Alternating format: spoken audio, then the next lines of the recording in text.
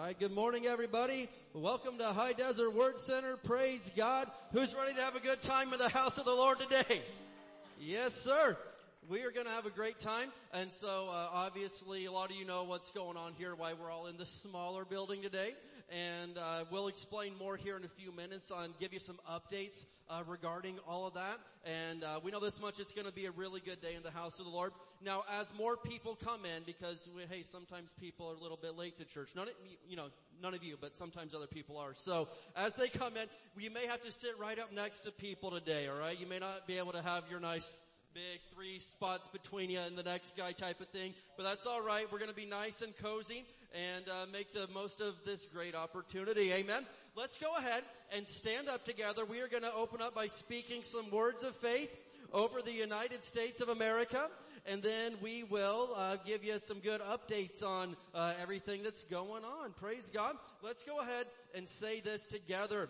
Father, we come to you in Jesus' name, and in unity, we confess that Jesus Christ is Lord over the United States of America.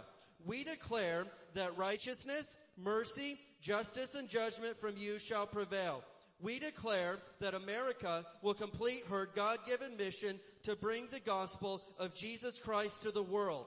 We push back the darkness of Satan from this nation and call for the light of Jesus Christ to invade the media and every home, church, and school, and every town, city, and state of this great nation, the United States of America. In Jesus' name, amen. All right, give the Lord some praise. And you may be seated this morning, all right? I'm going to use, can Pastor Katie have this mic so we can both? All right, so I'm going to give you that one. And so we are going to give you a little bit of an update on what's going on. And I've got a little video footage I'll show you here in a minute, too, to kind of show you what's happening. Maybe we should step down there. That way we can actually see the video, too. But, yeah, don't fall, honey. There we go. So, in case you didn't know, on Tuesday, we came into the main building, my dear mother and I. She was in there first, but she saw water covering the whole church. And we're like, did we get like a full-size baptism tank put in that we didn't know about? Or what's going on? And so come to find out that the toilet in the upstairs nursery, a gasket on the main line there had blown out. And anyway, it flooded the whole church. Well, a lot of the church, I should say, not the entire church. There were a few dry spots. And so the good news is that insurance is going to cover it. Praise the Lord for that. We just got to kind of do some things in the meantime. All right, let's give the Lord some praise. Amen. It says to praise Him in every circumstance. And so that's what we're doing. We're praising Him in every circumstance. Now, the goal is that this would be the only Sunday morning that we're in this building like this. So we'll just see how things progress this week.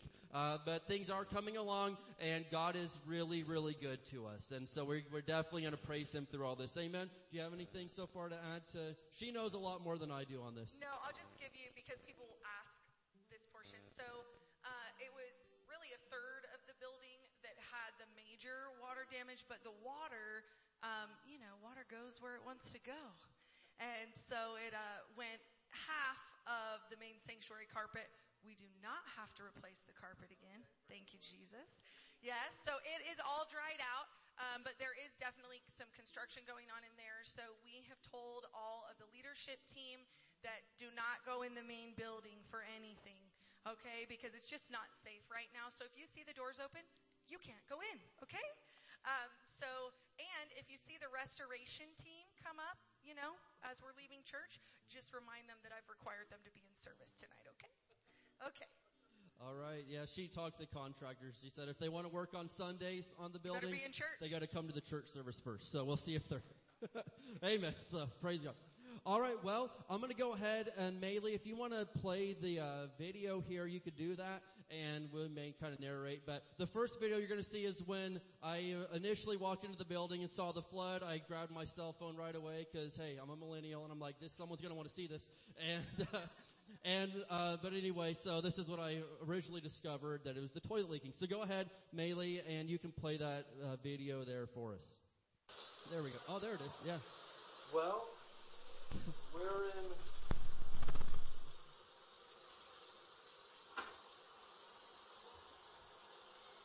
in I'm no plumber. I didn't know where to look. I do know how to turn off water. There we go. This is our Yeah. This is our proof that the water got turned off, but that shutoff valve broke about Here's an hour our later. nursery now. So, yeah. Amen. But you see, in almost every situation, the Lord intends floods for our good. Yes, amen. And we know that around here. So when I saw this, I said, praise God for our new nursery. There you go. Yep, it's going to all turn out for our good. Walking on water like Jesus, though. Come on, somebody. Oh.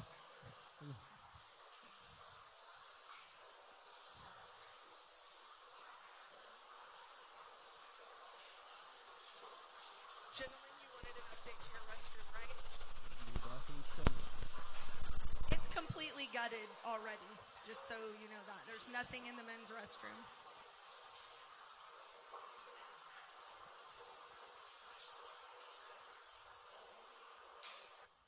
Here's the women's restroom. It wasn't quite as bad. But It's supposed to be getting gutted today, don't worry. okay. Girls, you get a new one too. Here's the sanctuary.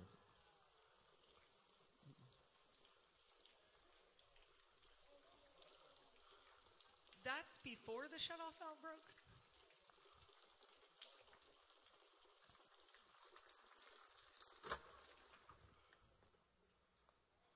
Before you see this, the cinder blocks are 9 inches thick. And so in a moment, I'm hoping he shows Yeah, I got a picture on there. In a moment, you'll see that it That's affected the outside of the walls. building. It's a lot of water. There we go, yeah. Yeah! Positive. All things work together. Amen. All right, go ahead. You can bring the lights on for us this morning. But, we're giving the Lord praise in every circumstance, as we've said, and God's going to cause all this to turn out for our good. Now, it may seem a little bit tight in here today, and more people will be coming in, but this morning, Norma messaged us and was like, Dana and Liz Nile. Who knows Dana and Liz Nile, our missionaries, all right?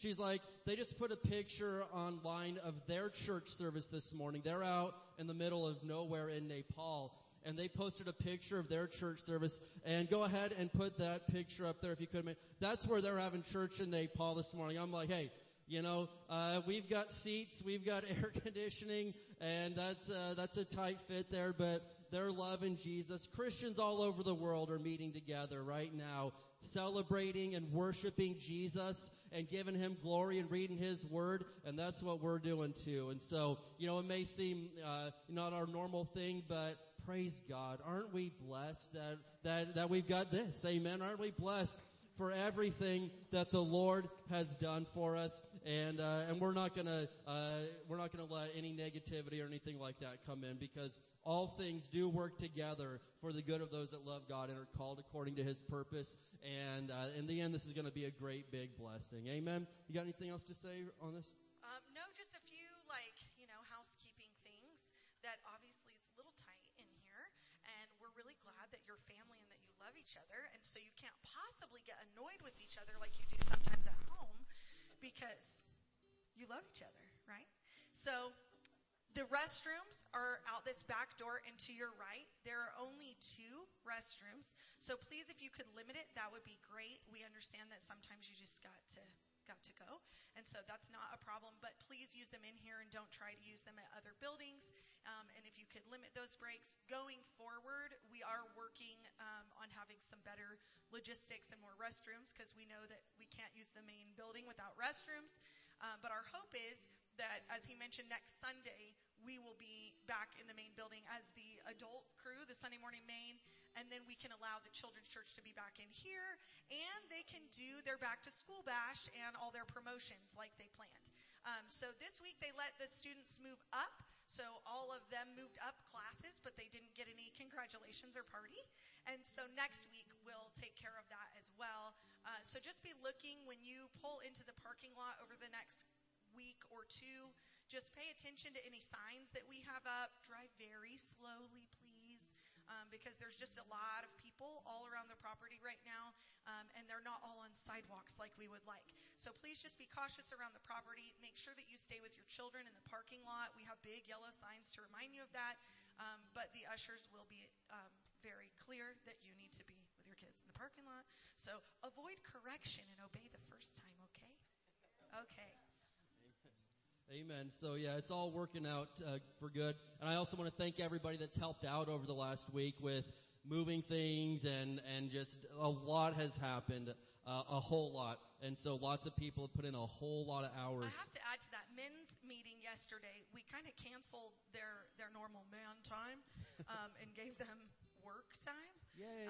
And it was a huge, huge blessing to the church. It's awesome to watch the body of Christ work, that every piece and portion is doing its part, and it really is just a beautiful thing to watch. So Pastor Dave came and opened and did the spiritual part, and then they let me do the bossing around, because once in a while they let me do that. She's really good at that. So yesterday, we just said we need the platform cleared off. We need to take care of all of our music and sound equipment. And so the men at the men's meeting had that whole thing cleared off in like hour and a half, moved the platform wall and everything.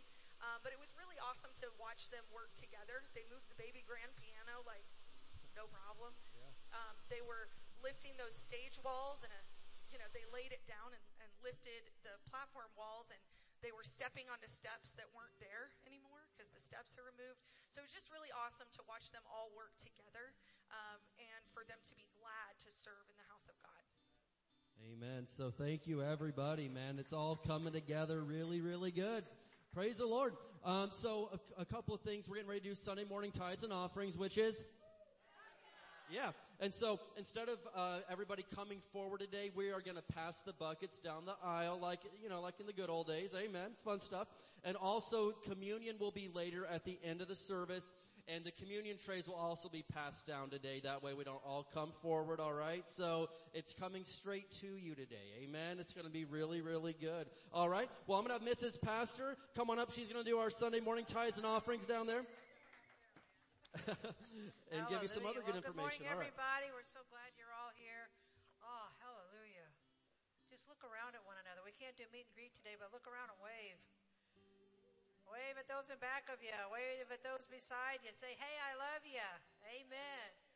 Amen. Yeah. Thomas loves everybody. Thanks, Thomas. He's obedient. Okay. If you need an envelope for your giving, raise your hand, and the ushers will be more than happy to give you an offering envelope. Our verse today is Hebrews 11, verse 6, and I'm in the New King James. It says, but without faith, it is impossible to please him. Say impossible.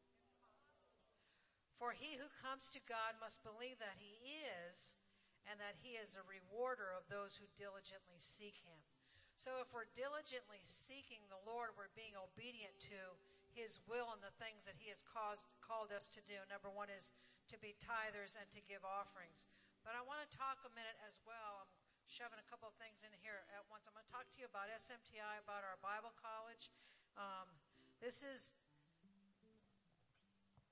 toward the end of the year. You can't hardly pick it up because it's so big.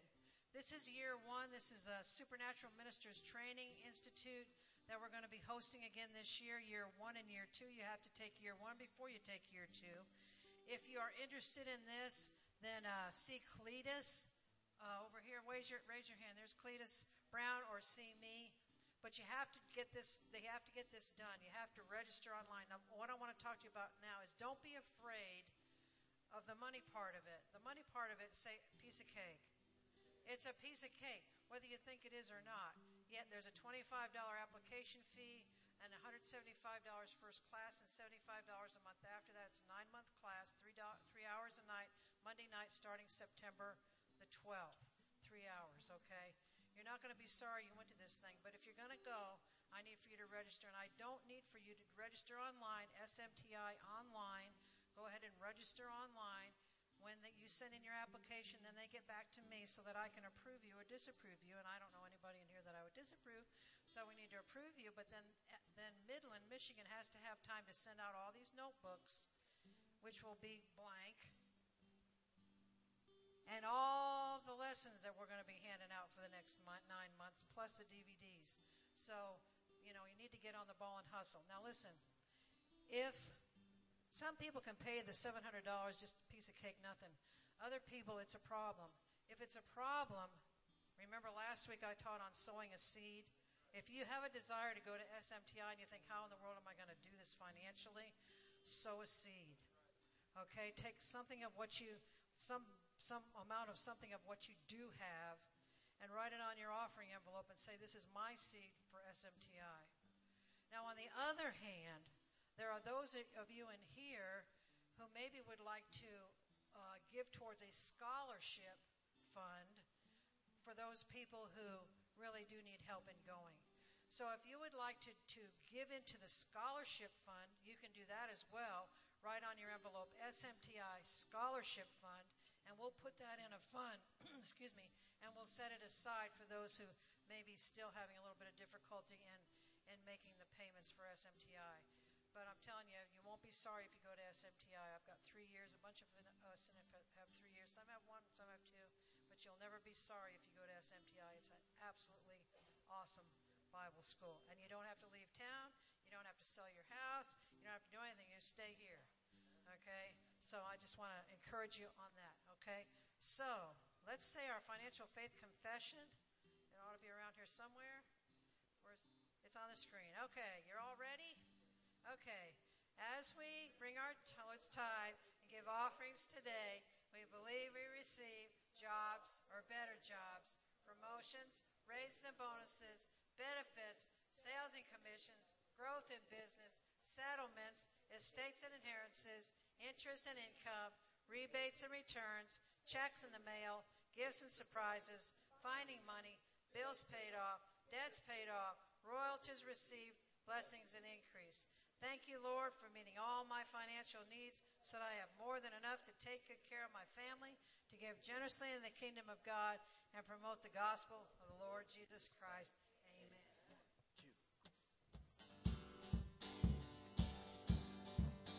If you want, we can all stand up today.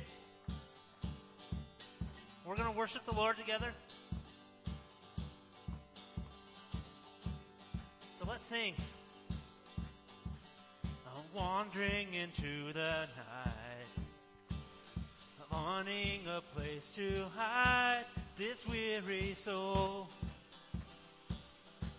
this bag of bones. I tried with all my might, but I just can't win the fight. I'm slowly drifting, a vagabond. And just when I ran out of road, I met a man I didn't know, and he told me that I am not alone.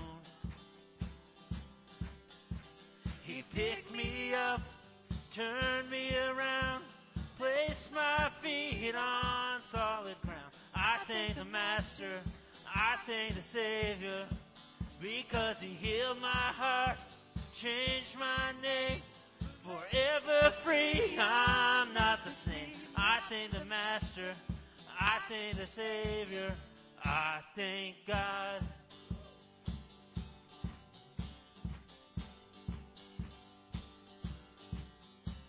I cannot deny what I've seen. Got no choice but to believe. My doubts are burning like ashes in the wind. So long to my old friends, burden and bitterness, you keep on moving.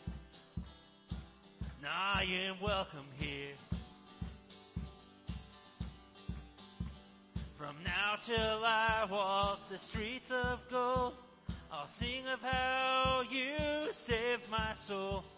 This wayward son has found his way back home. He picked me up, he turned me around, placed my feet on solid ground. I thank the Master. I thank the Savior. Because he healed my heart, changed my name, forever free. I'm not the same. I thank the Master. I thank the Savior. I thank God. All right, let's sing this together. Hell lost another one. I am free. I am free. I am free. Hell lost another one. I am free. I am free. I am free. Hell lost another one. I am free. I am free. I am free. Hell lost another one. I am free. I am free. I am. Let's sing that. Hell lost another one. I am free. I am free. I am free. Hell lost another one. I am free. I am free. I am free. Hell lost another one. I am free. I am free. I am free. Hell lost another one. I am free. I am free. I am free because he picked me up. He turned me around. Placed my feet on solid ground. I thank the Master. I thank the Savior. Because he healed my heart. He changed my name. Forever free. I'm not the same. I thank the Master. I thank the Savior. Because he picked me up. Turned me around. Placed my feet on solid ground. I thank the Master. I thank the Savior. Because he healed my heart. He changed my name. Forever free. I'm not the same. I thank the Master. I thank the Savior. I thank God. One more time, let's put our hands together. Hell lost another one. I am free. I am free. I am free. Hell lost another one. I am free. I am free. I am free. Hell lost another one. I am free. I am free. Sing that out. I am free. Hell lost another one. I am free. I am free. Oh, I am free because he picked me up. He turned me around. He placed my feet on solid ground. I thank the Master. I thank the Savior. Because he healed my heart. He changed my name. Forever free. I'm not the same. I thank the Master. I thank the Savior. I thank God.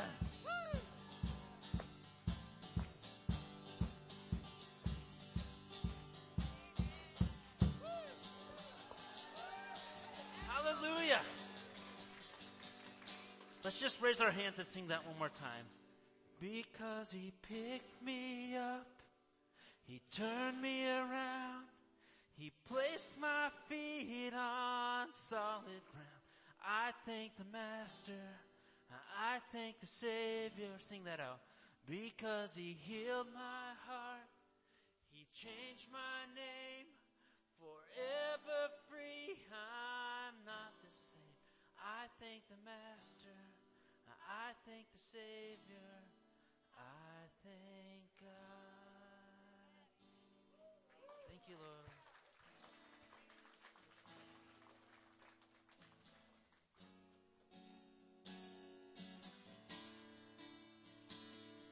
Thank you, Jesus. Your promises, your promises. Your word is your promise. Thank you, Lord. You're faithful. We love you, Lord.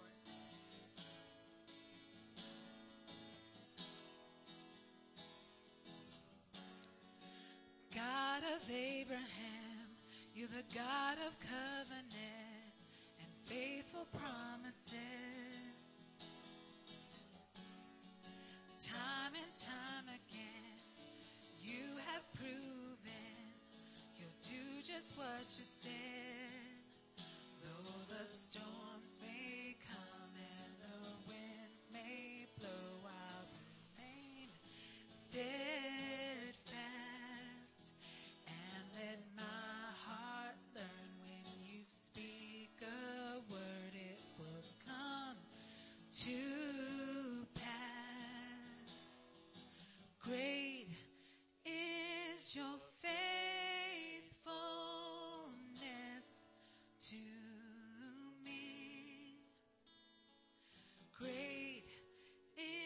is your faithfulness to me. From the rising sun to the setting same, I will praise your name. Great is your faithfulness to me. Let's raise our hands to the Lord.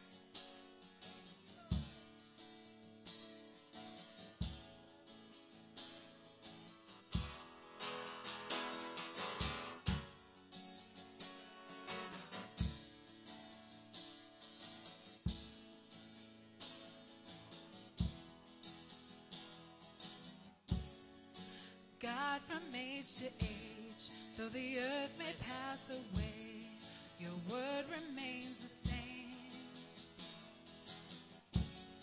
Your history can prove there's nothing you can't do. You're faithful and true. Though the storms may come and the winds may blow, I'll remain steadfast. Let my heart learn when you speak a word, it will come to pass. Great is your faithfulness to me. Great is your faithfulness to me. From the rising sun to the setting same, I will praise your name. Great is your faithfulness to me. Let's just meditate on his faithfulness to us. All the times he was there for you, and you know it was him and nobody else could do it. You couldn't do it in your own strength. There's only the mighty Spirit of God that could have done it. Hallelujah. Thank you, Lord.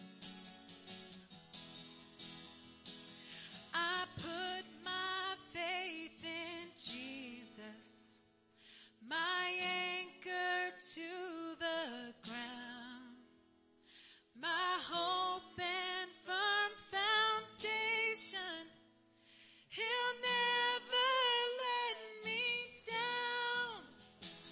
I put my faith in Jesus, my anchor to the ground, my hope and firm foundation.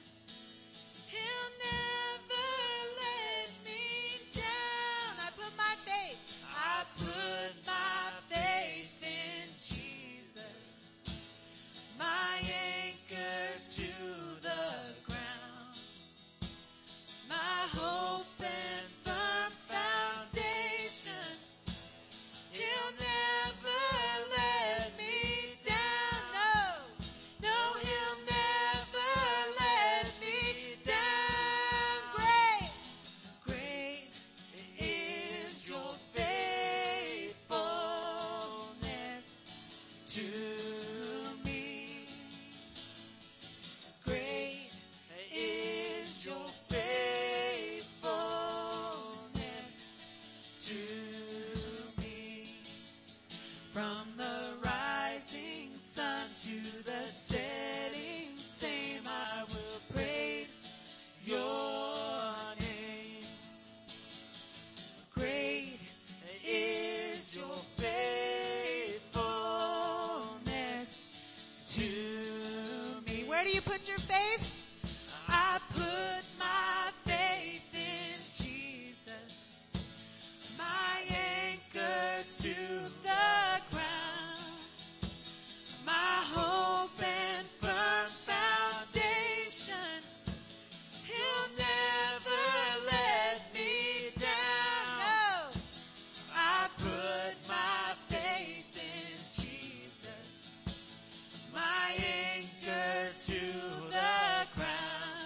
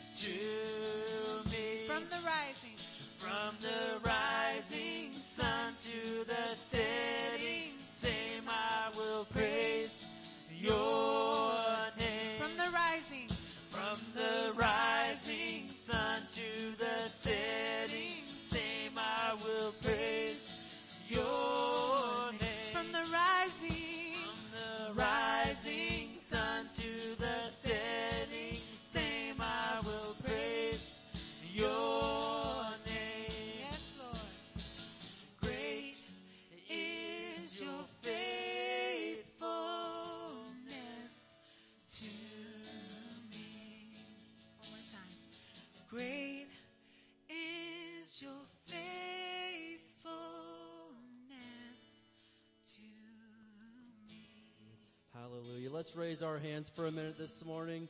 Praise the Lord. God, you are good. Your mercy endures forever, and we can declare that great is your faithfulness. There's never been a time that you were not faithful to us. Lord, just like Paul wrote to Timothy, he said, even when we have been unfaithful, you remain faithful, for you cannot deny who you are. And so, Lord, we know that at your core, at the essence of everything you are faithful. Jesus, we love you, and we ask that you would speak to us today. Have your way in this service in the mighty name of Jesus. You know what each person is going through. You know what we face when we walk out these doors today, Jesus. And we know that you are faithful, and you're going to speak to us and tell us what we need to hear today, Lord. We're not here to find out what we want to hear. We're here to hear what we need to hear. Tell us the truth, Lord. If we've been wrong, we want to know it so we can fix it. And Lord, if we need encouragement, encourage us. But God, we ask that you would have your way today. In the name of Jesus Christ of Nazareth, we praise your holy name today, Father. Hallelujah. Let's give Jesus some praise today. Lord, you are good. There is nobody like you in all the earth, Jesus. And we know that someday we're going to be in heaven praising you face to face. Hallelujah. You are good, Jesus. Amen. Amen. Well, since we couldn't do meet and greet, you have permission to give a fist bump or a high five or a handshake or a hug to someone right beside you or behind you. Amen. So just make sure somebody feels a little love today. Hallelujah. Amen. Amen. We got a nice tight fit in the house today, so you may have to sit right up next to somebody. This reminds me of when I was first born. My dad was showing me pictures a while back of the family car when I was born. What was that, a Ford Pinto? What was that thing that you drove? A Fiesta? Yeah, we had a Ford Fiesta with like 10 people in the family. So you do the math. I mean, I don't even think that was legal in the 80s. But, bottom line is I know how to have a good time even when it's really, really tight-knit together. Amen. So praise the Lord. But this is going to be just a great day that we remember being together in the house of the Lord. And if you got here a little bit late and maybe don't know why in the world we would want to all cram into a small building together when we've got a 15,000 square foot building sitting right next to us. Well, the reason for that is there was a flood, and praise God, we're getting some work done over there. Now, the goal is that this would be the only Sunday morning that we're over here, and so we're working diligently this week to be back over there for next Sunday morning. The nursery and the restrooms will not be usable for quite a while, so we've got plan B on a lot of that. But anyway, next Sunday morning, the goal is to be over there. But if not, hey, we could do this again, couldn't we? Yeah, I mean, it'll work out. Praise God. We've got some seats up here if anyone's looking for seats in the third row, so just making sure that everyone has a nice spot. All right. Well, what we're going to talk about today is this. You know that we've spent the last 6 or 7 weeks talking about the agape love of God, and I think we really covered some good ground on that. But this week the Lord led me in a different direction as I was praying on what to talk about and speak on this week. So the title of the message today is going to be called Through the Storms. Through the Storms. Now, if you need an outline for the message, you could grab one from the ushers there. And that'll help you follow along a little bit. Now, this is a topic that I've preached on before, and so maybe you've heard some of this, but I really felt like the Lord leading me to go this direction today, because I know that there's a lot of people that maybe you are finding yourself right now in the midst of what we would call a storm in life. And good news is the Bible covers every topic that you need to live a successful and victorious life. Who knows that already? All right. Praise God. So what we're going to do this week is look at 3 different storms in Scripture and 3 different men that went through these storms, okay? And I'm going to unplug this monitor. Can I do that? Okay. Can I turn this on? There we go. Praise God. I don't want to hear an echo. All right. Thank you. Pardon me. But we're going to be talking about 3 different men that face different storms, because I know this much. We all go through storms sometimes. And I also know this, that not every storm is the exact same. and you don't handle every storm the exact same way as others. I grew up in the Midwest in Indiana, and we had tornadoes. I remember my senior year of high school, a tornado came through and ripped the roof off the school while all the children were huddled in the basement. I was not at school that day, and, some would say it's a testimony, but I was like, man, I always wanted to kind of experience something like that, so I was a little bit down, but it's okay, it's alright. So a tornado came, and when there's a tornado, you go to the lowest level possible and huddle down and cover yourself.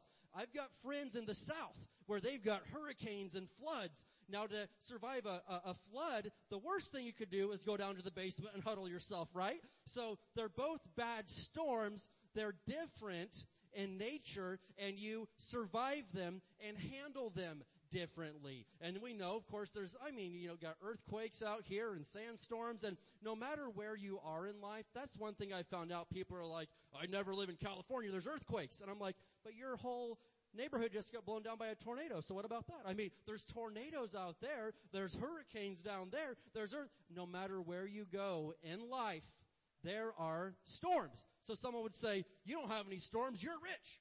No, they got storms. They just got a different kind. Well, you don't have any. You don't have all this to worry about. No, we all face different things. We know this much, that Jesus is the answer to every single storm that we face, right?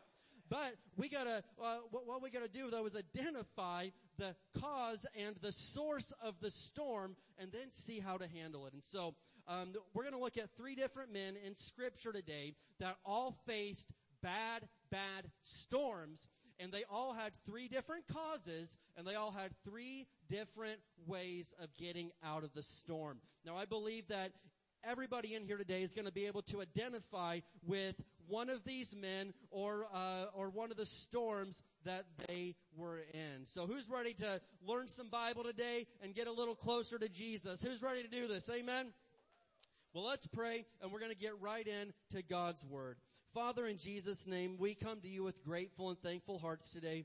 And Lord, we realize that we truly are blessed, so much more than we'll ever even know. But God, I pray that as we look at the Bible today, you'll speak to us and you'll show us what we need to see and hear. And Lord, you said, he that has an ear to hear, let him hear. And so we know that there are some people that are really, really listening because they want their lives to be better and they want their lives to be changed. And so I pray that you would speak and you would have us to hear your word today. We love you and we praise you in the name of Jesus. Can someone say amen? All right, the first guy we're going to look at is a guy named Jonah. Let's look and talk about Jonah's storm. Have you ever heard of Jonah before? Amen. It's a story that maybe you learned a long time ago. So go ahead and open your Bibles to the book of Jonah, if you could. It's right before Micah, if that helps at all. Nahum. Maybe you don't read the book of Jonah every single day, but it's a very, very good story for us to listen to and understand here. So we're going to look at the book of Jonah, and we'll look here in chapter 1. But just to catch up on the story a little bit, Jonah was told by God, I want you to go to the city of Nineveh and tell them that they've got a short time to change their ways, and if they don't, they're going to be judged by God from heaven. And so Jonah's like, okay, so you go and tell them this. God says yes. He's like, okay. And what does he do? He goes the exact opposite direction. He totally disobeys God and does the exact opposite of what God said. Now, I know that there's nobody in this room that God's ever said, do this, and you did the exact opposite. You never did that, right? I might have a time or two, but I'm probably the only one here that's done that. Now, I know that it never turns out good when we decide to blatantly disobey what the Lord's told us to do. And I know also that as we look at Scripture, oftentimes we see some of these guys and their flaws and their mistakes, and it's real easy to kind of point and laugh and like, what a loser, who would do that? But when you dig a little bit deeper, I've often found out too that there's plenty of these guys, I look at their mistakes and I'm like, I probably wouldn't have done any better under the circumstances, because the city of Nineveh is really modern day Iraq and the city of Mosul. And apparently that's a very rough place. And up until a few years ago, it was under the control of ISIS. And back in Jonah's day, it was the capital of the Assyrian Empire, and they weren't much nicer than ISIS and all of the modern day terrorist groups. And so Tony Cook, a great friend of this church and a great author and scholar and theologian, he put it to us this way one time. He said, what God told Jonah to do would be the equivalent of God telling one of us, I need you to go over to Iraq, go to the city of Mosul, and I want you to find all the terrorist groups and tell them to repent and turn to Jesus or they're going to die. Who would be the first to volunteer for that? I'm kind of thinking like, man, can I just maybe go out to Yermo or something? There's a lot of, some crazy people out there. Oh, sorry. But I'm joking. Oh, my parents live there. I'm sorry. So, my bad. No, but God tells him, man, you're going to go out there, and Jonah doesn't do it, and we point and laugh, but at the same time, how many of us would just want to go to a terrorist organization and say, turn to Jesus or you're going to die? I mean, that doesn't sound like a very fun thing to do. So what does Jonah do? He goes the opposite way. He gets on a ship that is headed for a place called Tarshish, and so he brings a bad storm upon the men that are sailing the ship. So Jonah chapter 1, verses 8 through 17. All right, I'm going to try to tell as much of this story as I can through the scripture today. Jonah 1, verses 8 through 17. And so this is the sailors talking to Jonah. Why has this awful storm come down on us, they demanded. Who are you? What is your line of work? What country are you from? What is your nationality? And verse 9, Jonah answered, well, I'm a Hebrew, and I worship the Lord, the God of heaven, who made the sea and the land. The sailors were terrified when they heard this, for he had already told them he was running away from the Lord. So Jonah is clearly not even in denial. He's not trying to hide his sin. He knows that he's wrong because he told this group of cussing, mean sailors, hey, I'm running from my God. So, just if anything happens, now you know why. And so, oh, why'd you do it? They groaned. And since the storm was getting worse all the time, they asked him, what should we do to you to stop this storm? And Jonah doesn't even hesitate. Throw me into the sea, Jonah said, and it will become calm again. I know that this terrible storm is all my fault. Now, Jonah may have been in rebellion, but my gosh, the boy was honest, wasn't he? He wasn't trying to hide anything at all. He was totally honest about what was going on. He didn't try to make excuses. He said, this is my fault. So verse 13, instead the sailors rowed even harder to get the ship to land, but the stormy sea was too violent for them and they couldn't make it. Then they cried out to Jonah's God. Maybe Jonah should have been the one crying out to his God. What about that? You're in a bad spot if all the sinners around you know to cry out to God and you're still being stubborn and resisting what God's telling you to do. But all these sailors, they cry out, oh Lord, they pleaded, don't make us die for this man's sin and don't hold us responsible for his death. Oh, Lord, you sent this storm upon him for your own good reasons. Then the sailors picked Jonah up and threw him into the raging sea, and the storm stopped at once. Here's your sign, isn't it? I mean, if you needed to wonder who the trouble was, we found out right there. Have you ever had somebody just exit the building and all of a sudden everything's calm? Like, gee, I wonder who the issue was here. They're gone, and everything's okay now. All right, but look here, verse 16. The sailors were awestruck by the Lord's great power, and they offered him a sacrifice and vowed to serve him. Now the Lord had arranged for a great fish to swallow Jonah, and Jonah was inside the fish for 3 days and 3 nights. Talk about a nightmare of an experience. Can you imagine this? Being inside of a fish for 3 days and 3 nights. I imagine like the smells that you would see, the things you would feel, perhaps the things you would see. What a bad experience that they're looking at right here, that Jonah's looking at. And so maybe you've been in a spot where like, what did I do to get myself in here? I never imagined I'd be in a spot like this. Well, Jonah was in a place that he probably thought he would never be. But I want you to look at chapter 2 and verse 1. Chapter 2 and verse 1. It says, then Jonah prayed to the Lord his God from inside the fish. Who thinks that was a good move to make? I mean, you pray to God when you're in the middle of this situation. But here's what gets me out of this story, okay? He was in there for 3 days and 3 nights. And then he decided to pray to the Lord his God. I'm like, what kind of a stubborn man must you be that it takes being inside the fish for 3 days before you finally break down and say, all right, I'll pray to God finally. I mean, that is a whole other level of stubbornness right there. Ladies, you better say amen that you aren't married to Jonah. You may think that your man's stubborn, but he's not Jonah stubborn. Jonah was in there for 3 days and 3 nights before, and even throughout all of it, he fully admitted that he was in trouble. He fully admitted that he was in disobedience to God, yet it took 3 days of torture before he finally tapped out and said, okay, God, I'm sorry. I'll do what you say to do. So look down here at verse 10. You know, he prays this whole great prayer that, you know, maybe some of us should pray. But look at verse 10. And so he prays, he repents, he says he's sorry. And then in verse 10, then the Lord ordered the fish to spit Jonah out onto the beach. Now, I mean, this whole story just gets me, man. Ever since a kid, it gets me that Jonah put himself through all this. And it wasn't from God. God, if he would have just obeyed, as we'll see, God had it all handled anyway. He didn't have to be that afraid. But if he would have just obeyed in the first place, things would have turned out okay. But can you imagine?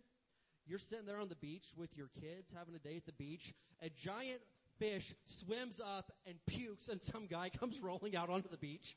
I'm like, wow, what a story, man. I mean, that's just got to be the weirdest experience ever. Some guy comes rolling out, and he's like, whoa, wow, that was strange, and just gets up, walks away. I mean, wouldn't that just flip you out? That was weird. But Jonah does all of it, and God gives him a way out. And so on your outline here, you need to know that the cause of Jonah's storm was disobedience. And the answer was repentance. The cause of Jonah's storm was disobedience, and the answer was repentance. Because oftentimes we think that, you know, let's just get real, every single storm comes from the devil. And some do. But I know that if I was to be honest, sometimes in my life, I was kind of the source of my own storm because I disobeyed what the Lord said, or I maybe sinned, or I did something that invited the storm in. God didn't send it. He tried to tell me how to avoid it the whole time. It wasn't God that sent it, and sometimes it wasn't even the devil, but it was my own stubbornness, my own pride, my own disobedience that brought the storm upon me. And so sometimes we're going through something, and praise God, we want to quote, no weapon formed against me shall prosper. And you ought to quote that, but what if you are the weapon that has been formed against you? There comes a time and a place where you've got to say, you know what, God, I know this wasn't you. You tried to get me out of the whole thing before it started. But there comes a time when we've got to be like Jonah and say, okay, I'm going to fix this. We've got to repent. We've got to tell God we're sorry. And repent doesn't just mean to say you're sorry. Repent means to stop what you're doing and turn around and go the opposite way. Now for Jonah, this meant going straight into basically the terrorist organization's headquarters and telling them, repent or you're all going to die and go to hell. And we would think like, that sounds terrible.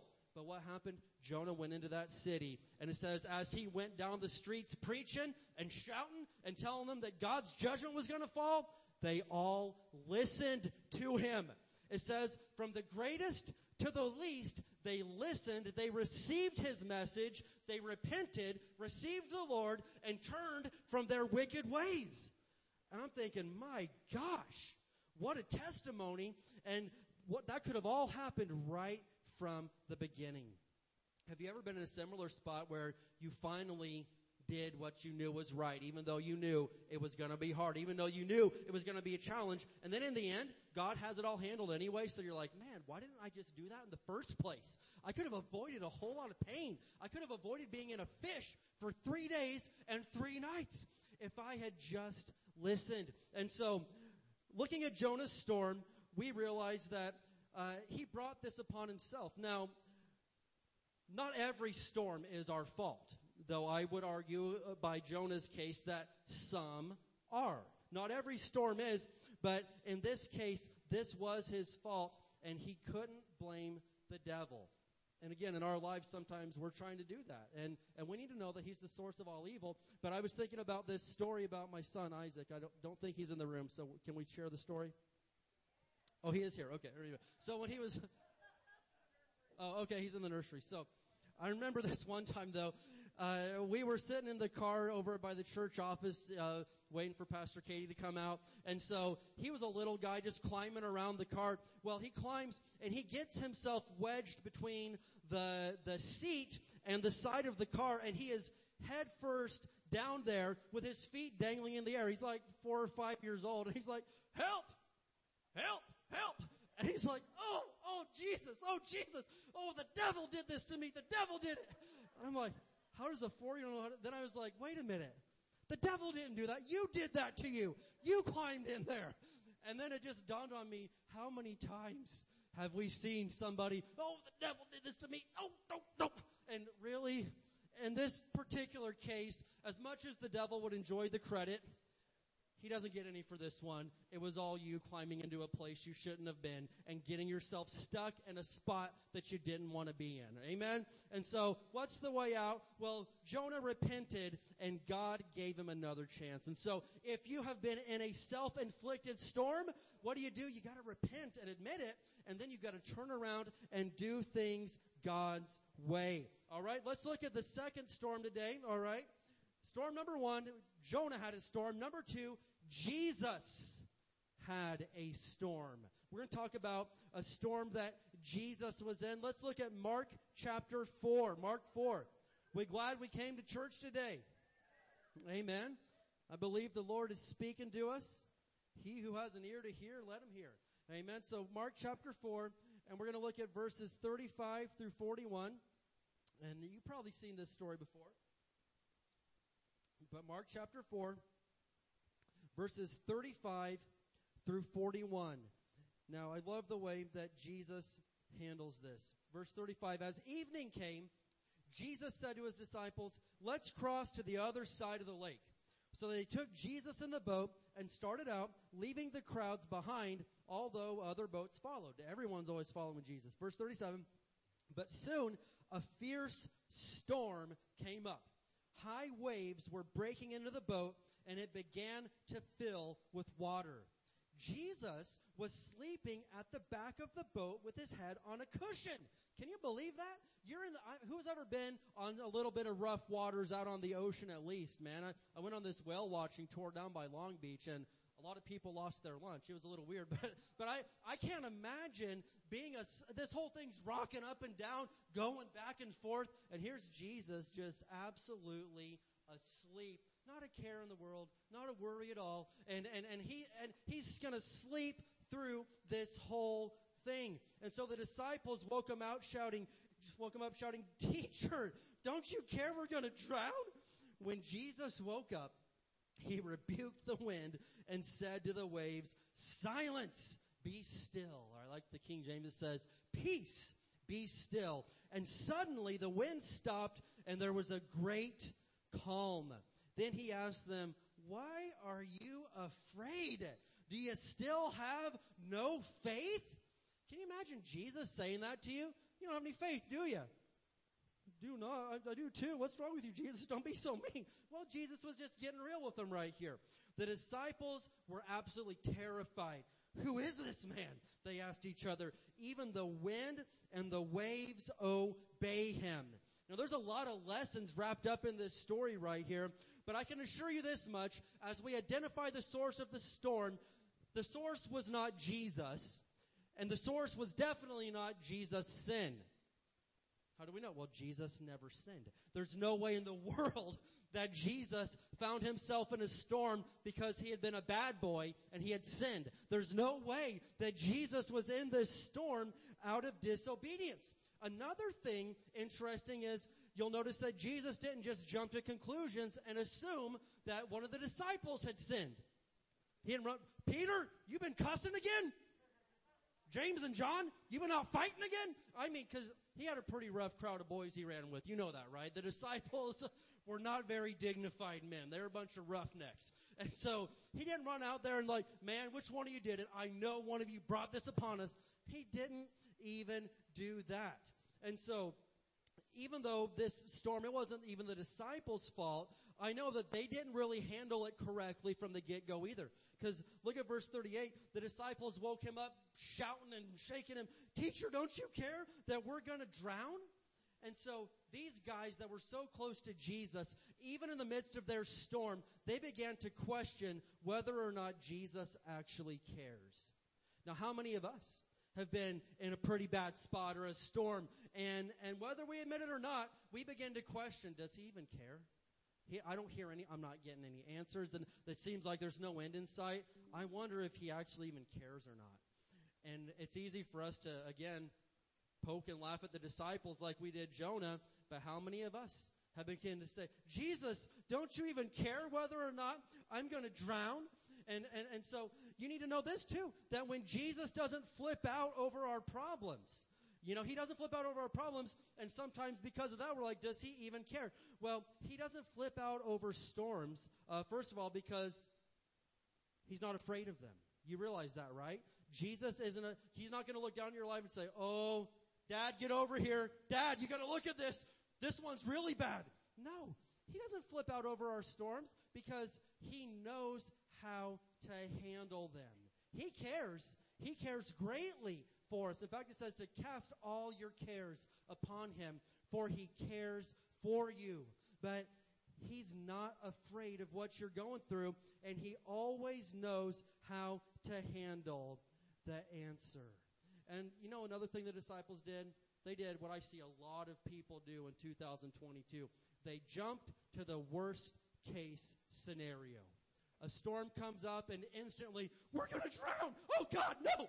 And these are professional sailors. These aren't guys that have never been on the water before. They are basically emailing their obituary to the newspaper, and he was a good man. He had 4 dogs and 3 cats, blah, blah. And they just assumed that they were going to drown. How many of us, we get just an inkling of bad news, and we just all the way jump to the worst case scenario? Well, at my funeral, I'd like for them to play this song, and I'd like for this to go on. And I'm like, dude, you got a paper cut. We're going to make it through this thing, all right? Or go to WebMD. I'm getting a headache today. Oh, gosh, they say that people with cancer get headaches too. And, what am I going to do? Pump the brakes, brother, okay? Listen, when you jump to the worst case scenario, you open up the door to all sorts of things. And so Jesus was like, do you still have no faith? What is wrong with you guys? You've seen me raise the dead. You've seen me walk on water. You've seen me heal the blind. You've seen all these things. And I'm in the boat with you, and you're going to flip out over a storm? And for us, you've seen God do miracles, haven't you? Just the miracle that you're at church today and you're alive and you're well and you're not dead and you survived addiction. You survived disease. You survived all the plans the devil had to destroy you, and you're here today. And then you get a little bad email, a little bad look, a little bad something. You're like, what are we going to do, Jesus? Really? Calm down. It's going to be okay. Jesus is the answer. He brought you through. He'll bring you through again. And so I like how Jesus handled this a lot better than the disciples. What did he do? He used spiritual authority to overcome this thing. He got up and he looked that storm right in the eye and he said, peace, be still. And you're like, well, that was Jesus. Don't you know that Jesus said that the same works he did, you will do also, but he said even greater works than these? And so if Jesus is my example and I'm trying to pattern my life after him, when a storm arises in my life, what am I supposed to do? I'm going to speak to that storm and say, in the name of Jesus, peace be still. Amen. But we cannot be little cowards, little sissies. We've got to stand up to these things in the name of Jesus. Now, Jesus didn't question whether this thing was God's will. Lord, if it be thy will, rebuke this storm and take it away. Why would you talk like that? I mean, so many people, if it be thy will. You think God Almighty was going to send a storm to kill his own son? No. I mean, if Jesus had to take the time to stop and, okay, is all this trouble and badness in my life from God? You need to know right now that God is not sending bad things into your life to teach you a lesson. He teaches you through his word. He teaches you through the Holy Spirit. And we can learn things from experiences, no doubt about it. But every time that I look back in my life and I have learned through pain and sorrow and badness, I have learned through those things, but they were never sent from God.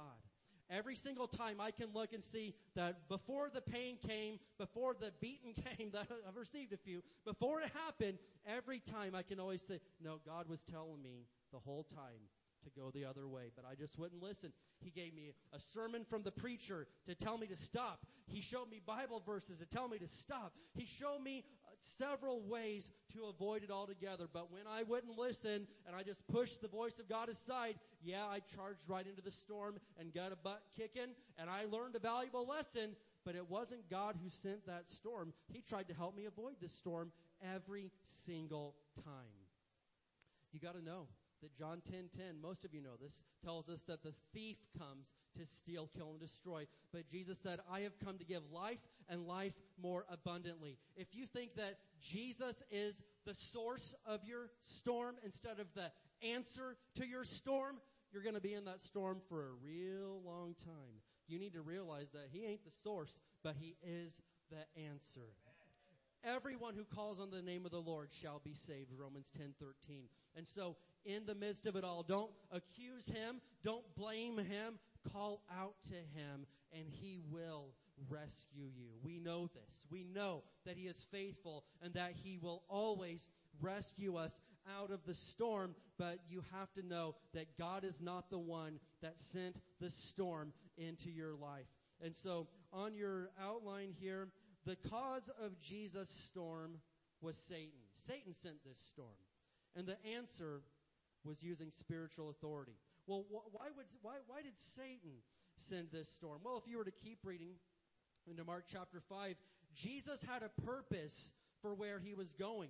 There was a man on the other side of that lake that was possessed by a multitude of demons.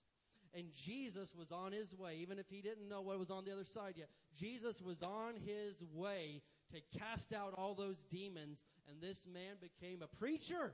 This man got out and said, hey, there's a man that set me free, and he'll do the same thing for you. And people are like, we know how crazy you were, so who saved you?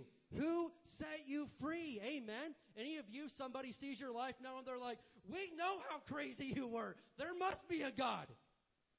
Okay, thank you. All right, praise God. So, hey, you know who you are. And so, yes, some of us, the Lord has changed us so much, it's undeniable that there is a Savior and that he is real. Now, in your life, the storm you're going through, it very likely could be sent by Satan. And why would he be doing this? He wants to get you to turn around. Maybe you're on your way to help deliver somebody and set them free from the devil. Maybe there's somebody that is being held back in bondage by Satan. And maybe you're on your way to the other side of the water to bring them the gospel of Jesus Christ. And the devil says, hey, if I can just shake them up enough, they'll turn around and go back to the other side. And if he gets you to quit right now, if he gets you to turn around and go back and, no, this ain't worth it, it's not only going to affect your life, very well could affect somebody else's life in a great big way. What do? You use your authority in the name of Jesus. And no, I'm not quitting this time. You may have got me last time. I refuse to quit. I'm pushing through this thing in the name of Jesus Christ of Nazareth. And I'm going to reach the other side and do what Jesus sent me to do. Amen? Amen. You realize you've got a call on your life, right? Me? You? Me? Yeah, you. You don't think that preachers are the only people that have a call from God. Everybody in this room has a call from God. There are people that you are to reach with the gospel. And if you quit every time a little storm comes, I mean, let's get real. You're going to have to talk to God about that in heaven someday. I'm not trying to scare you or put judgment on you, but, I'm not saying you won't go to heaven. I'm just saying that when you get there, he's going to say, hey, why didn't you go? Why didn't you go talk to them? Why didn't you do this? Why didn't you complete what you started? You quit every single time. Why is that? And what are we going to say? I don't know. It was really hard. I didn't want. And Jesus is going to say, well, the cross was kind of hard too, but I kind of went through with it. Yeah, just think about it.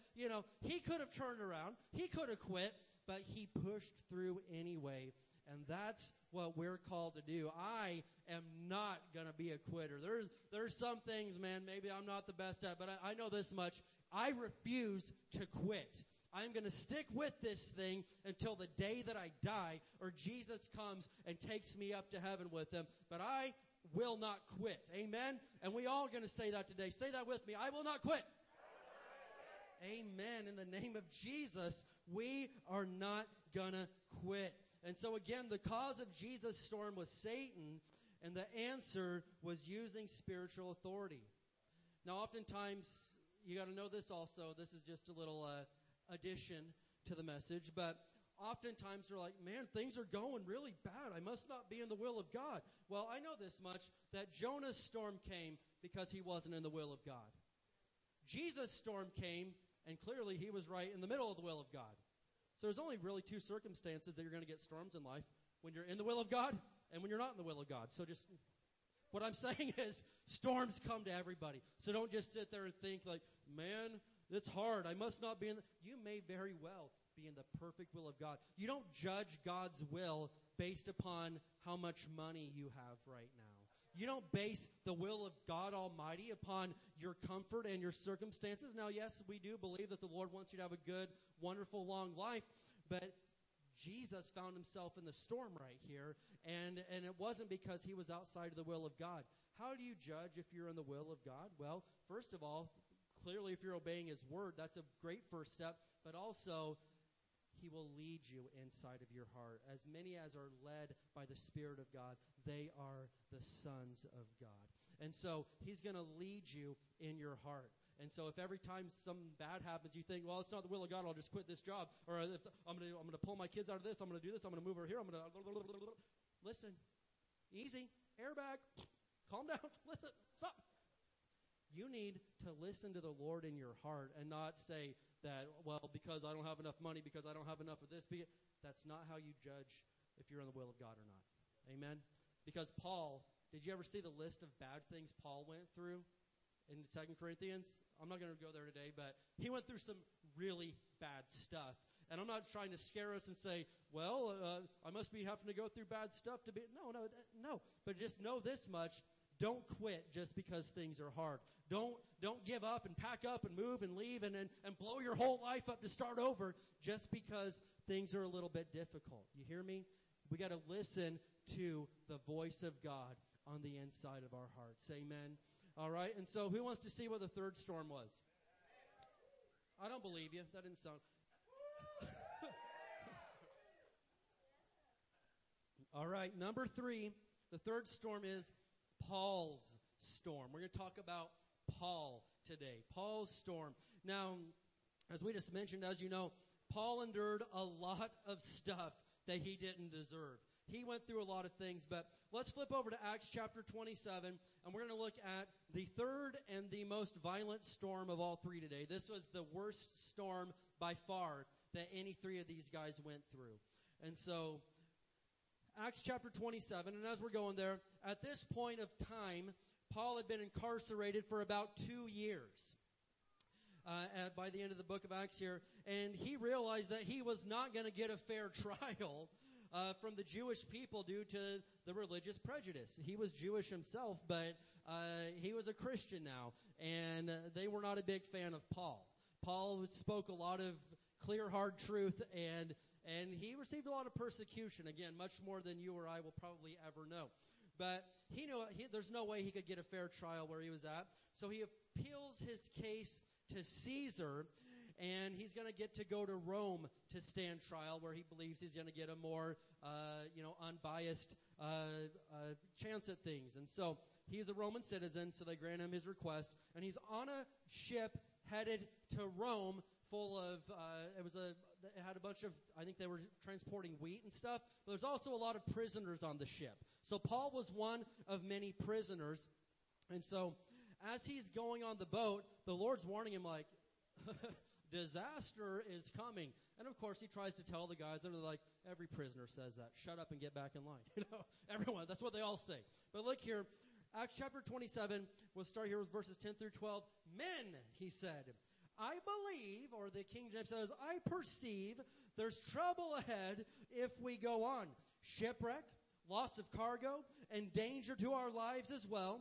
But the officer in charge of the prisoners listened more to the ship's captain and the owner than to Paul. And can you blame him? I mean, would you listen to the captain of the ship or to the prisoner? So far, I don't blame the guys. And so, verse 12, and since Fair Havens was an exposed harbor, it was a poor place to spend the winter, most of the crew wanted to go on to Phoenix. Did you know that there's a harbor in Phoenix? Not Arizona. No. The other Phoenix, the other one. So, I got oceanfront property in Arizona. All right, wow. 2 weeks in a row I attempted to sing. 2 weeks in a row I struck out. But anyway, they're going on to Phoenix, farther up the coast of Crete, and spend the winter there. Phoenix was a good harbor with only a southwest and northwest exposure. And so, again, we look back at the verse 10 there. Paul says, I perceive that there's trouble ahead. What is it when we perceive something? Maybe you didn't straight up hear the voice of God, but you just know in your heart. Have you ever just perceived something? You just feel it in your heart that God's saying something. And so Paul was in a situation here, though, that was completely out of his hands. God was with him, but other people were in control of his life right now. And maybe you've been in a spot where God's saying, a little danger coming up ahead. And sometimes, honestly, we're in a spot where we're not the decision maker. We're not in charge of this situation, so to speak. Maybe we're in a spot like Paul. And in verse 12, the King James says, they talked to everybody, but the majority advised to go forward. How many times have you heard, well, the majority says blah, blah, blah, blah, blah. And we're like, I know the majority says that, but the Bible says something different. Well, what do? I go with the Bible. I go with God every single time. Even if the majority of people say no, what do? We go with what God's saying. But the majority says no, so the captain listened, and they found out that the majority is not always right. Look at verse 13. When a light wind began blowing from the south, the sailors thought they could make it, so they pulled up anchor and sailed close to the shore of Crete. But the weather changed abruptly, and a wind of typhoon strength called a northeaster burst across the island and blew us out to sea. The sailors couldn't turn the ship into the wind, so they gave up and let it run before the gale. This is getting ready to turn into a wickedly bad storm. Verse 27 tells us that it lasted for 14 days. Jesus' storm maybe lasted an hour or two. We don't know how long. Jonah, at the worst case, was in his spot for 3 days. This instance, they were in a horrific storm for 14 days. Can you imagine being out in the middle of the ocean 14 days of this? This had to be an absolute nightmare. Verse 18, the next day as gale force winds continued to batter the ship, the crew began throwing the cargo overboard. The following day, they even took some of the ship's gear and threw it overboard. The terrible storm raged for many days, blotting out the sun and the stars until at last all hope was gone. A storm so bad that you can't even see the sun or the stars for 14 days. This is a bad storm, and none of it was Paul's fault. None of it. All he was doing was obeying what God said to do. Now, I want you to see here verses 21 through 26. Check this out. No one had eaten for a long time. Finally, Paul called the crew together and said, men, you should have listened to me in the first place and not left Crete. Anybody ever had an I told you so moment? This was Paul's moment, like, hey, you should have listened to me. And some of us really enjoy those moments. Like, told you so. Well, in this case, Paul probably wishes that he had been wrong. He said, you would have avoided all this damage and loss, but take courage. None of you will lose your lives, even though the ship will go down. For last night an angel of the God to whom I belong and whom I serve stood beside me, and he said, don't be afraid, Paul, for you will surely stand trial before Caesar. Yay, we get to go to court. What's more, God in his goodness has granted safety to everyone sailing with you. So take courage, for I believe God, it will be just as he said, but we will be shipwrecked on an island. And so out of all this, you can read through to the end of the story, but check it out. Paul was in a storm that he didn't bring on himself. And in this case, not even the devil sent this to him. But what happened? He was in a storm that was kind of brought on by the people around him for not listening. God showed a way out, but no one would listen. And sometimes, believe it or not, the storms in our life, they can either be from our disobedience, they could be from the devil, and sometimes you may just be surrounded with the wrong people. And it's not, hey, it's not even your fault in this instance, but the storm is upon you now. And so, again, this is just one of the storms, but I want to say this. The cause of Paul's storm was other people. The cause of his storm was other people. And the answer was patient endurance and prayer. And that doesn't sound very encouraging. That doesn't sound like, a quick miracle breakthrough. But the way out of Paul's storm, he had to endure this thing for 14 days. And you may think like, 2 weeks, that's not so bad. In this instance, 14 days had to seem like an absolute nightmare. But what did he do? He endured it through patient endurance and prayer.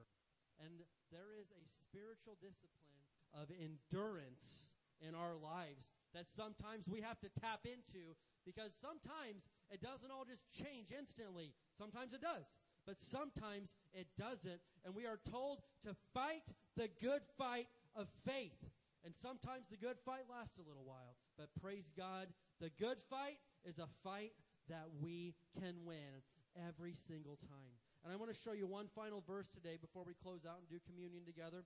I want you to look at one final verse, Hebrews 10 and verse 36. Hebrews 10 and verse 36. Are we still with it today?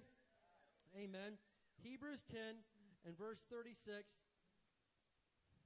And I believe that no matter who we are, each of us can identify with one of the storms that we've looked at today. Maybe we know right away that, hey, I've kind of brought something on my life here that I didn't want to bring. Or maybe you can clearly identify, this is the devil brought this upon me. And sometimes that's absolutely the case. And in this third one right here, we're seeing that every now and then we're kind of in the storm of somebody else's making. But praise God, he gets us through.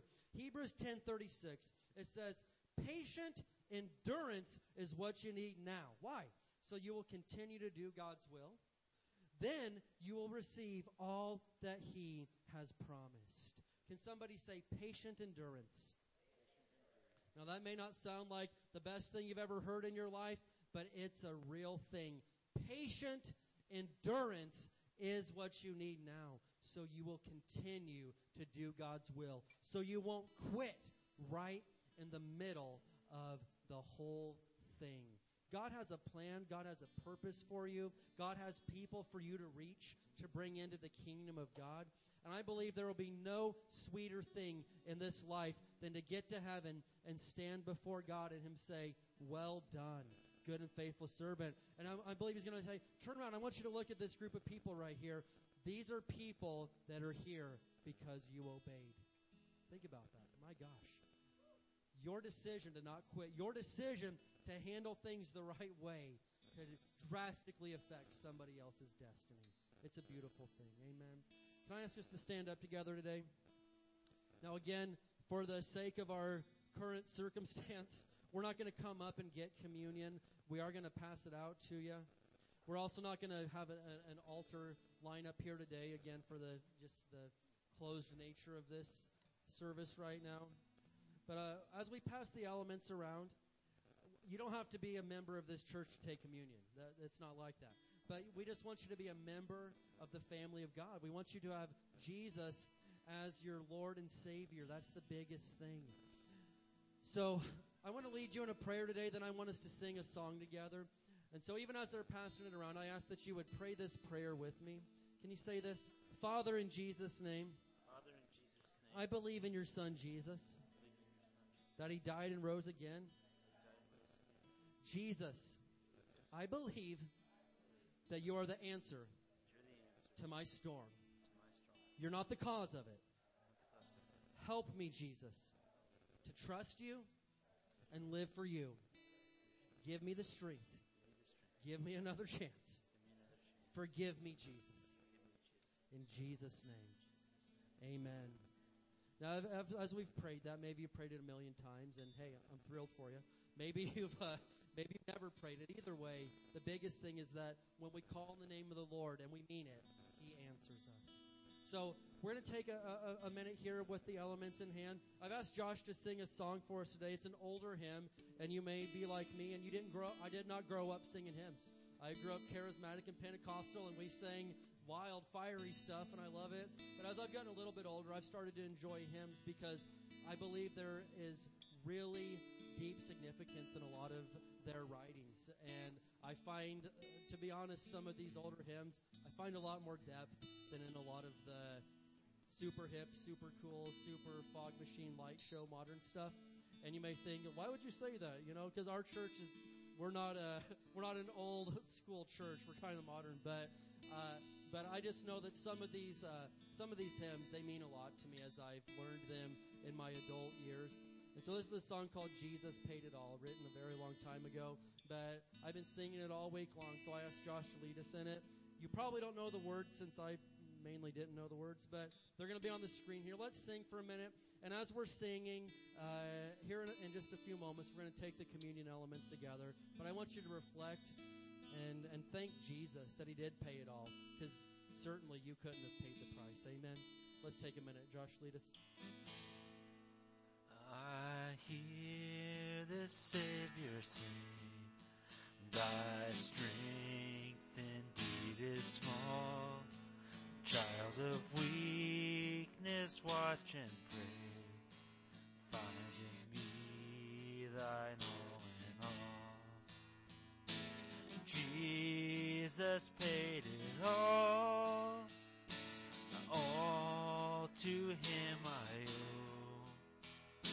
Sin had left a crimson stain. He washed it white as snow.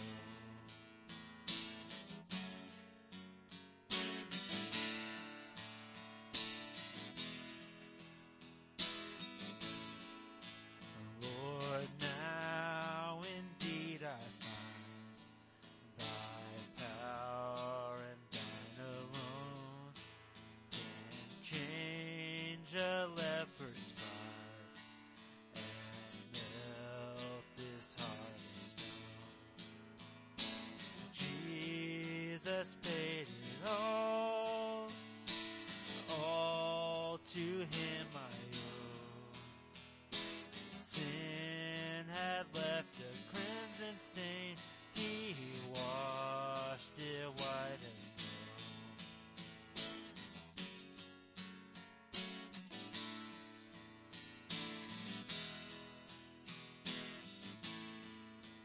And when before the throne I stand in him complete, and Jesus died to save my soul, my lips shall still repeat. Jesus paid it all to him I owe. Sin had left a crimson stain, he washed it white as snow. Sing Jesus. Jesus paid it all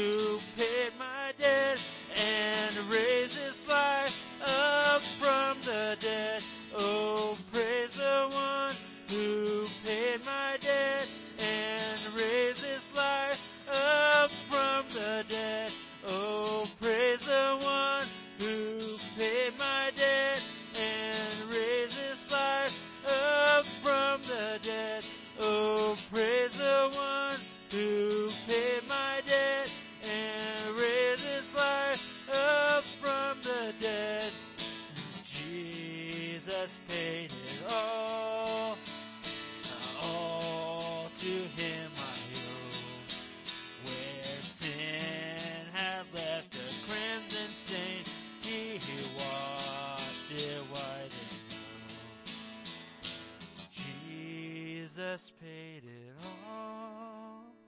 all to him I owe. Sin had left a crimson stain, he who washed it white as snow. Hallelujah. We realize that he did pay it all. Amen. There's nothing left to pay. You don't have to pay the price for your own sins. Jesus paid that price for us today. We do want to live a clean life before him. And so as we take communion, I'm going to read a few verses here from 1 Corinthians 11. In verse 27, it says, "So anyone who eats this bread or drinks this cup of the Lord unworthily is guilty of sinning against the body and blood of the Lord." And so I know that I've got to respect communion. I don't joke at communion. I don't wonder what I'm going to eat for lunch. I don't wonder what time to get. I'm just being serious, man. Communion's a real thing to me because I know that if I'm not trying to scare people, I'm just being serious that you disrespect this, you're sinning against the body and the blood of the Lord. Who wants to do that?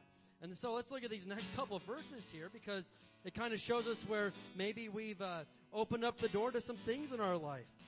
It says, "That is why you should examine yourself before eating the bread and drinking the cup. For if you eat the bread or drink the cup without honoring the body of Christ, you're eating and drinking God's judgment upon yourself. And that's why many of you are weak and sick, and some have even died." And so let's just, again, I don't like to try to scare people. I'm just reading the Bible here, but it does tell us that some people have brought sickness upon themselves and weakness, and apparently in the Corinthian church at least, some of those people had even died because they're so disrespectful to the body and blood of the Lord. Now, we know that these aren't it's not the real body and blood of Jesus there. I know, perhaps like the Catholic Church believes that. We don't believe in that doctrine of transubstantiation, but we do believe that we are going to honor this because this represents the very body of Jesus Christ, the blood that paid the price for us to get to heaven. Now you notice back there in verse 27, I think it tells us that we got to examine ourselves. And so let's do that this morning. We're going to take a minute to examine ourselves, and if we need to repent of something, let's do that right now. If we need to say, "God, I'm sorry, help me." If there's something that you need to talk to God about, let's do that right now. And so again, judge yourself. Don't judge your wife. Don't judge your husband. Don't judge your sister or brother. Take a minute to judge yourself before God. And if you need to make some changes, let's do it. And then we're going to take communion together. Amen.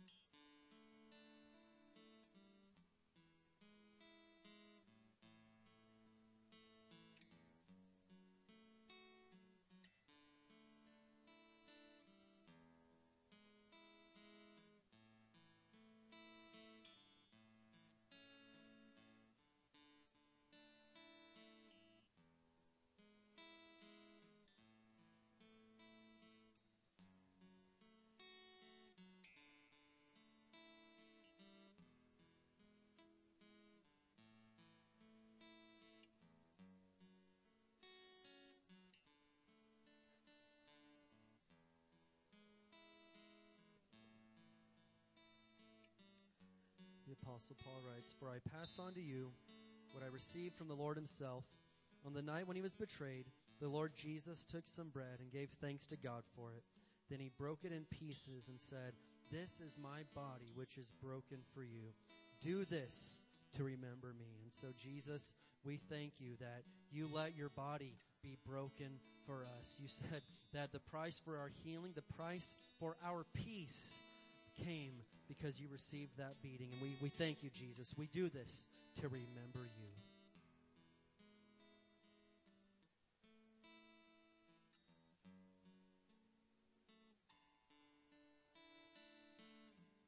And in the same way, he took the cup of wine after supper, saying, "This cup is the new covenant between God and his people, an agreement confirmed with my blood. Do this to remember me as often as you drink it." And so, Jesus, we do this today to remember you, and we thank you for our new covenant that was paid for with your blood, not the blood of a sheep or a goat or something like that. This is paid for with your blood. Thank you, Jesus.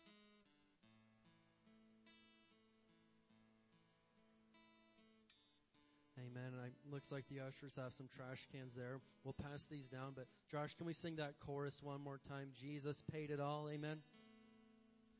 Jesus paid it all.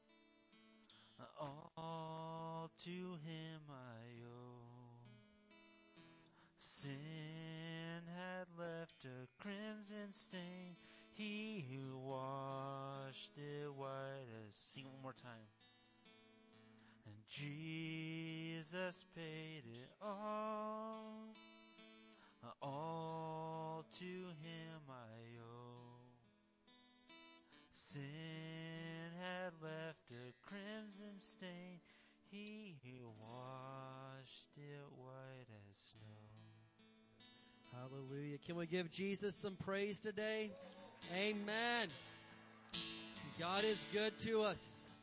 He is so good to us. And so I encourage you that as we study the Word today, maybe you're like, I'm not in any storm. Praise God. Good for you. Love you. Thrilled for you. Maybe you are in the midst of a storm right now, though. And you could look at some of these examples from Scripture and see how these people got through their storm. And you can do the same thing. And Jesus gets all the praise and all the glory. Amen. Well, we're not going to do a prayer line today, just because we avoid congestion up here. But I do want to, if you need prayer, I'll have some of us available to pray for you if you need that. And you can just see us kind of here in a few minutes after it clears out. There will be service tonight, 6 o'clock. It's going to be awesome, off the charts, incredible. So be here. And the goal is by next Sunday to have service in the building, okay? Though the nursery and bathrooms won't be available, so nursery would still be over here and stuff. But that's our goal for next Sunday. So if you could hook your faith up with us that this is all going to be a quick process, amen? Amen. We're not afraid about the money. It's all handled, but we just really want it to go quickly and for it to be fixed properly. And I'm just excited, man. What the devil meant for harm, God's going to turn around for good. Amen. I believe that. We've been wanting our bathrooms remodeled because every time I walk into the bathroom, the men's bathroom, I think, hey, it's 1995. Let's go. Anyway, but I believe that it's going to be a good turnaround for us, and God's going to get the glory out of all of it. Amen. So again, be here tonight, and just I encourage you, please stick with us through all this. It's going to be an exciting time, and it's going to be awesome, and the Lord's going to help us out. All right, let's go ahead and close in prayer today. And then we will dismiss you. And your kids, some kids are back here, some are over at the office building. So grab your kids, and then you can, hang out. I don't care. Hang out all you want to. Have fun. Just stay with your kids, though. Don't let them run around the parking lot. And, as we exit the parking lot, make sure that you do it orderly. And my wife's telling me, make sure you don't speed. All right? Who in here likes to speed in the church parking lot? Okay, I knew it. We know who you are. I'm just saying. All right, let's pray, and then we will do our Barstow Faith Confession. Amen.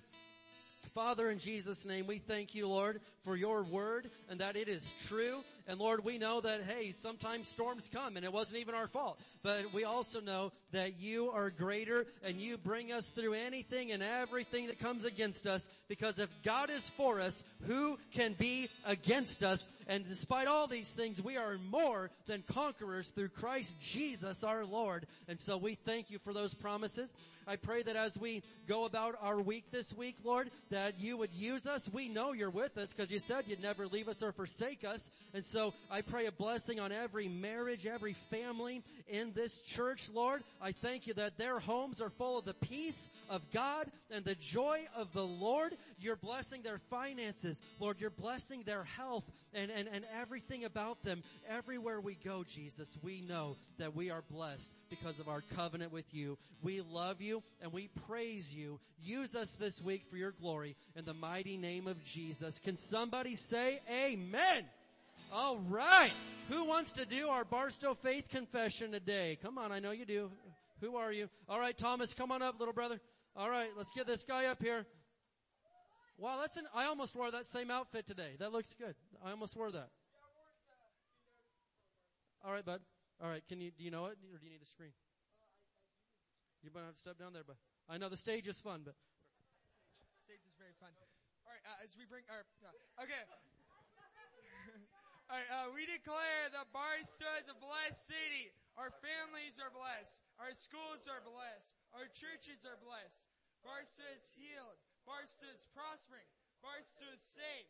Barstow is strong. Barstow is surrounded by the walls of God's salvation. Barstow is full of love, joy, and peace. Barstow is coming to the glory of God. Barstow is coming to Jesus. Barstow is saved in Jesus' name. Amen. See you tonight. Woo!